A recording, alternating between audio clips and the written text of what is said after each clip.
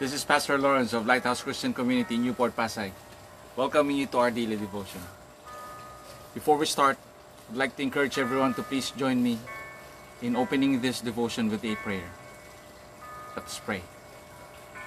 Almighty Father and ever-living God, truly you are the God of Abraham, Isaac, and Jacob, the God who is more than enough, the God who is loving, merciful, and compassionate.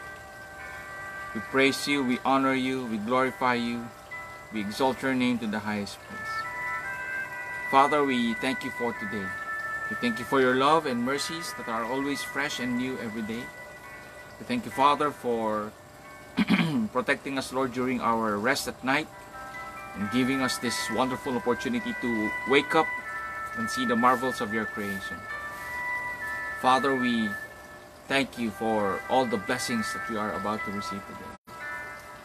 We humble ourselves before you, asking forgiveness of all our sins.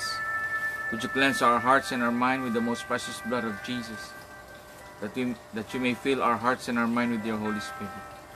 But even so, fill this place with your holy presence. Father, we pray for wisdom, for understanding in the reading of your word. Speak to us, teach us, empower us, cover us with your love as we read and hear your word. In Jesus' name we pray. Amen, amen, and amen. We are still in the book of John, or the letter of John. This time we're going to talk about 1 John chapter 5 verses 1 to 5. Again, I'll be reading this under the New Living Translation. And of course, let me encourage and invite everyone to please join me and read this wonderful and powerful message coming from the Lord using your Bibles or your Bible apps in the comforts of your own home. So let us read 1 John chapter 5 verses 1 to 5. Everyone who believes that Jesus is the Christ has become a child of God. And everyone who loves the Father loves his children too. We know we love God's children if we love God and obey his commandments. Loving God means keeping his commandments, and his commandments are not burdensome. For every child of God defeats this evil world, and we achieve this victory through our faith. And who can win this battle against the world? Only those who believe that Jesus is the Son of God. May the Lord add wisdom in the reading of his word. In Jesus' name, amen, amen, amen. So what can we learn from this passage? How can we apply it in today's time? First, everyone who believes in the Lord Jesus Christ has become a child of God. The Bible says in John chapter 1 verse 12 that he who believes, to those who accepted his name, to those who believe in him, and that is Jesus, Jesus gave them the right to become children of God. So it's very important for us, my friends, to accept and believe that Jesus is the Son of God. He who believes in him will have eternal life. And since we believe in him, we are now part of God's family as his children. You see, my friends, when we become believers, we become part of God's family. We don't choose our family, but God determines who they are. And so, let us always be reminded that since we accepted Jesus as Lord and Savior and believed in him, we are now part of God's family. We are his children. Amen? Amen. Second is that everyone who loves the Father loves the children as well. We are to accept our brothers and sisters in faith and love them because they are also part of the family. We cannot choose our family. They are given by God. And so we are to love them and accept them. If we love them, we know that we love the Father, we love God, and God loves us. But how can we determine that we love our brothers and sisters in faith, especially in these trying times? So we know that we know that we love our brothers and sisters in faith if we love God. We love God by keeping His commandments, obeying His commandments. And so, His commandments are not a burden to those who love God. Yes, it is not easy, as Jesus did not promise that everything would be easy if we follow Him. But the hard work of self-discipline and serving God is no burden to those who love God. And if our load starts to feel heavy, we can be sure that Jesus is always there to bear it with us. The Bible would say, "Come to me, all of you who are heavily burdened, and I will give you rest." And so, my friends, serving God should not be a burden to you.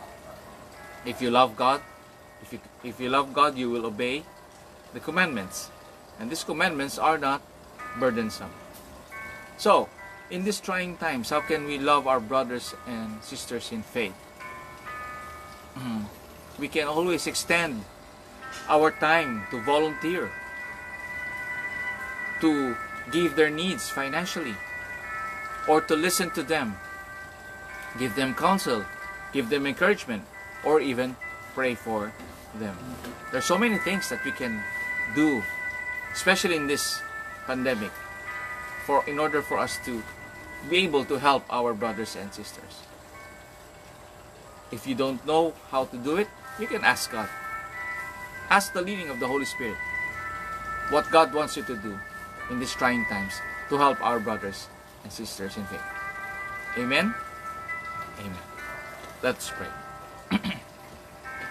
Father God, we thank you for this wonderful message. We thank you, Father, for reminding us, Lord, that we are to love our brothers and sisters in faith. That we are to love them, Lord, and obey your commandments. For truly, Lord, one of your commandments is to love one another as how we love ourselves. Father, we humble ourselves before you, asking for healing and recovery for those who are infected with this coronavirus. We pray, Lord, in the name of Jesus, that they would be healed so that they may finally join their loved ones after quarantine. We also pray, Lord, for those who have lost their loved ones untimely. May you strengthen them and encourage them. Give them hope to endure the sufferings of losing a loved one. And for all of us who are not infected, may you continue to protect us, Lord, and cover us with your love, that we may continue to minister to others, continue to serve others. Father, we pray for our leaders and the leaders around the world. We pray, Father, for protection, Lord. Guard them, guard their hearts from any plans of the evil one. We also pray for wisdom and understanding, that they may lead us, Lord, the way you desire us to be led, and that they may not give in to any forms of greediness and corruption. Father, we pray that this pandemic will soon come to an end. We pray, Lord, for all of us who are now back to this modified, enhanced community quarantine. Lord, it's becoming tough and tough every day.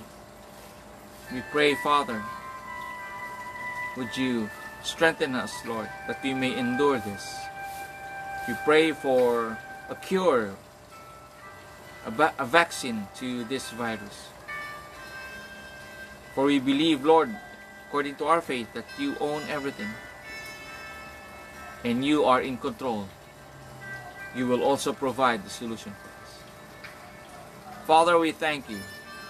We praise you, we glorify you, we honor you.